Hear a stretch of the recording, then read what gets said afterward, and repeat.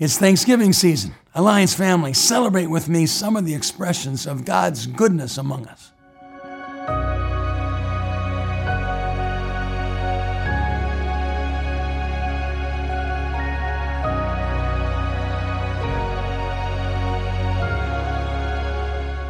I've invited a variety of voices to join me in the storytelling today. It is my joy to work with a gifted, called, and fantastic staff here at the National Office, and I want you to hear some of the stories directly from them. First up is Amy Redding. We've just completed our first Alliance Young Adult event. Time after time at Life Conference, I would hear from students there, we love life, but what happens after we graduate from high school? Can't you have something for us when we become young adults? And so finally, Amy, we've done something. Tell us about it. It was such an honor to be together with over 300 young adults at our first ever regional Alliance Young Adults Conference hosted in Cleveland, Ohio. We had people coming from 15 districts from around the United States, some as far east as New Jersey and New York, and then the west was Omaha, and we had some churches coming as far as Georgia and Florida, and of course, Pennsylvania, Ohio, Michigan, and Illinois all showed up. It was my privilege to help lead the conference with Josiah Stumbo, who leads the young adults at his church, Grace Church in Cleveland, Ohio. What Josiah noted is that over 86 churches were represented at our conference, which helped him realize that maybe one or two young adults were coming by themselves from their local church. And he really sensed they were on pilgrimage. They were like leaning into our themes of deeper life and finding my purpose in the local church. Some of the stories that came out were such an encouragement to us because we realized they really understood what our conference was all about. Some noted for the first time that they were going to be able to really lean into the Holy Spirit daily for their living, their everyday life, and what God had called them to do. Some noted for the first time, I understand my gifting. One person said, I have the gift of shepherding. I feel like I need to go home and shepherd the youth at my local church. We also had somebody who said, I love seeing how many young adults help lead this conference. There was a young woman who was 22 years old who led all the prayer ministry, and so many people found healing just because of her ministry. In the 28 hours that we were able to spend together, it was such a joy to see the young adults hungry for God and leaning in, and there was such a spirit of unity. I want to tell you that we are planning another regional conference for young adults somewhere in the West, so stay tuned for that information. On this theme of the next generation, we continue to grieve the loss of Alliance University while rejoicing in this beginning relationship with Asbury Seminary. They are working with us in continuing the heritage of Alliance Theological Seminary in New York City, and we look forward to the continuation and further development of that relationship. Meanwhile, I'm pleased to report that Crown, Simpson, and Toccoa, our three schools, are in a good place. They report every year to the board of directors. Our board of directors has met on all three of those campuses in recent years. And at our most recent meeting at Crown College, it was very clear that each of the schools has stable enrollment, facility improvements, and strong leadership. And the healthy spiritual atmosphere of each of our schools encourages us that there is another generation arising to own the gospel and the church for themselves. While our board met at Crown last month, it was our joy for the 30th board meeting of the Christian Missionary Alliance in a row for us to appoint a new wave of international workers. And to tell us about that is my friend Mish.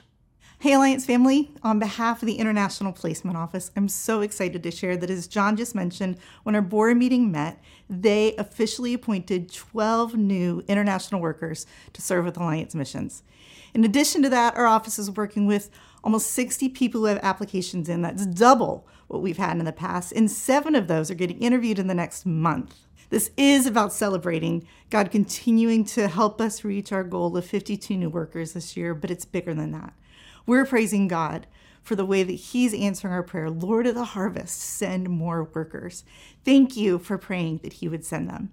And if He's talking to you about potentially going, we would celebrate getting to talk to you as well. Well, that's encouraging to hear that we're on track towards our goal of sending out one new international worker a week. And as to our now campaign goal of one new open door each year, I've invited Tim Crouch to give us some updates on that subject and a few other topics. Hey, I'm really excited about seeking open doors because while we are trusting God for at least one this year and one next year, right now we're looking at 4 possibilities across 3 regions of the globe. So we're seeking clarity from God about precisely how He's leading and who He's going to bring together to be able to walk through these open doors. I just returned from Lima, Peru, where there was a big celebration because 50 years ago, a movement that we call Lima on an Encounter with God began. This was really what's become the most significant church planting movement in the history of Alliance missions. From those days, 50 years ago, dozens and dozens of churches have been planted, and large churches. In Lima alone, there are 90 churches as a result of this movement, with over 50,000 people attending. On the last night of that celebration, about 10,000 of those people gathered in one big arena, and we gave praise to God for the many lives that have come to Christ because of the ministry of these churches. And what I'm excited about is this thing is still going. The next 50 years could be bigger than the last 50 years, as encounter churches are started in now 4 countries of Latin America. Meanwhile, we're all aware of what's happening in the Middle East, specifically in Israel and Palestine.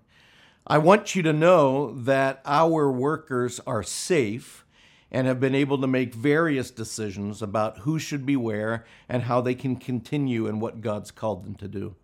But let's be praying for peace. Let's be praying for God at work. And you can continue to follow worker updates on our website as they become available. Thank you, Tim. We have workers serving in hard places all over the globe. Our friend Lisa is here to tell us about one more of those places and a bonus story that I just heard for the first time today. We want to thank you for your generosity over this past year in supporting Kama in the work in Ukraine. The church in Ukraine has adopted a group of local men and women in the conflict. These people have been caught in the conflict for a long time. As the church has cared for the communities begin to come together. And we see that the relationships have been built with the sharing of socks and food and blankets. People that didn't know the church before are now coming for prayer.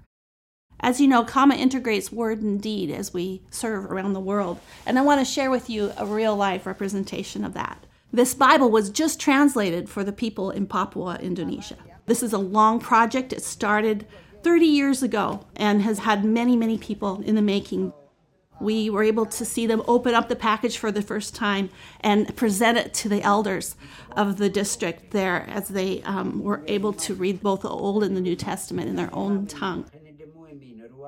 This is a holy moment for me, to hold in my hands one more scripture and one more language for one more people group as one more expression of the Christmas Year Alliance privilege of being involved in what the scripture itself prophesies, that there will be representatives in heaven from every tribe and people and language and nation. And once again, we get to be part of this. Now, prayer is essential for us to keep this work moving forward. And it's my delight to announce that we have 1,500 people who have registered for our 40 days of prayer. If you've not yet done so, we invite you to join us in this 4th consecutive year of us calling out to God together as we start the new year in prayer.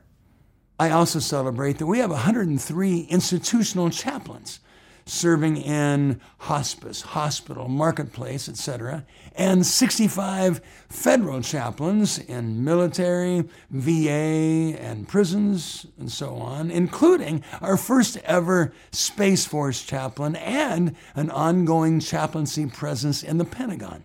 There's so much more that could be said on so many topics, such as Alliance Benefits has announced that our premium increases for this next year's health plan is once again, for the 7th year in a row, below 5%, well below the industry standard, and they're rolling out a new product for those needing a lower cost health plan. Every year, the Alliance family entrusts millions of dollars to this office for the global advance of the name of Jesus. And once again this year, we received a clean audit report, evidencing that we have the highest standards of integrity and transparency as we handle these funds.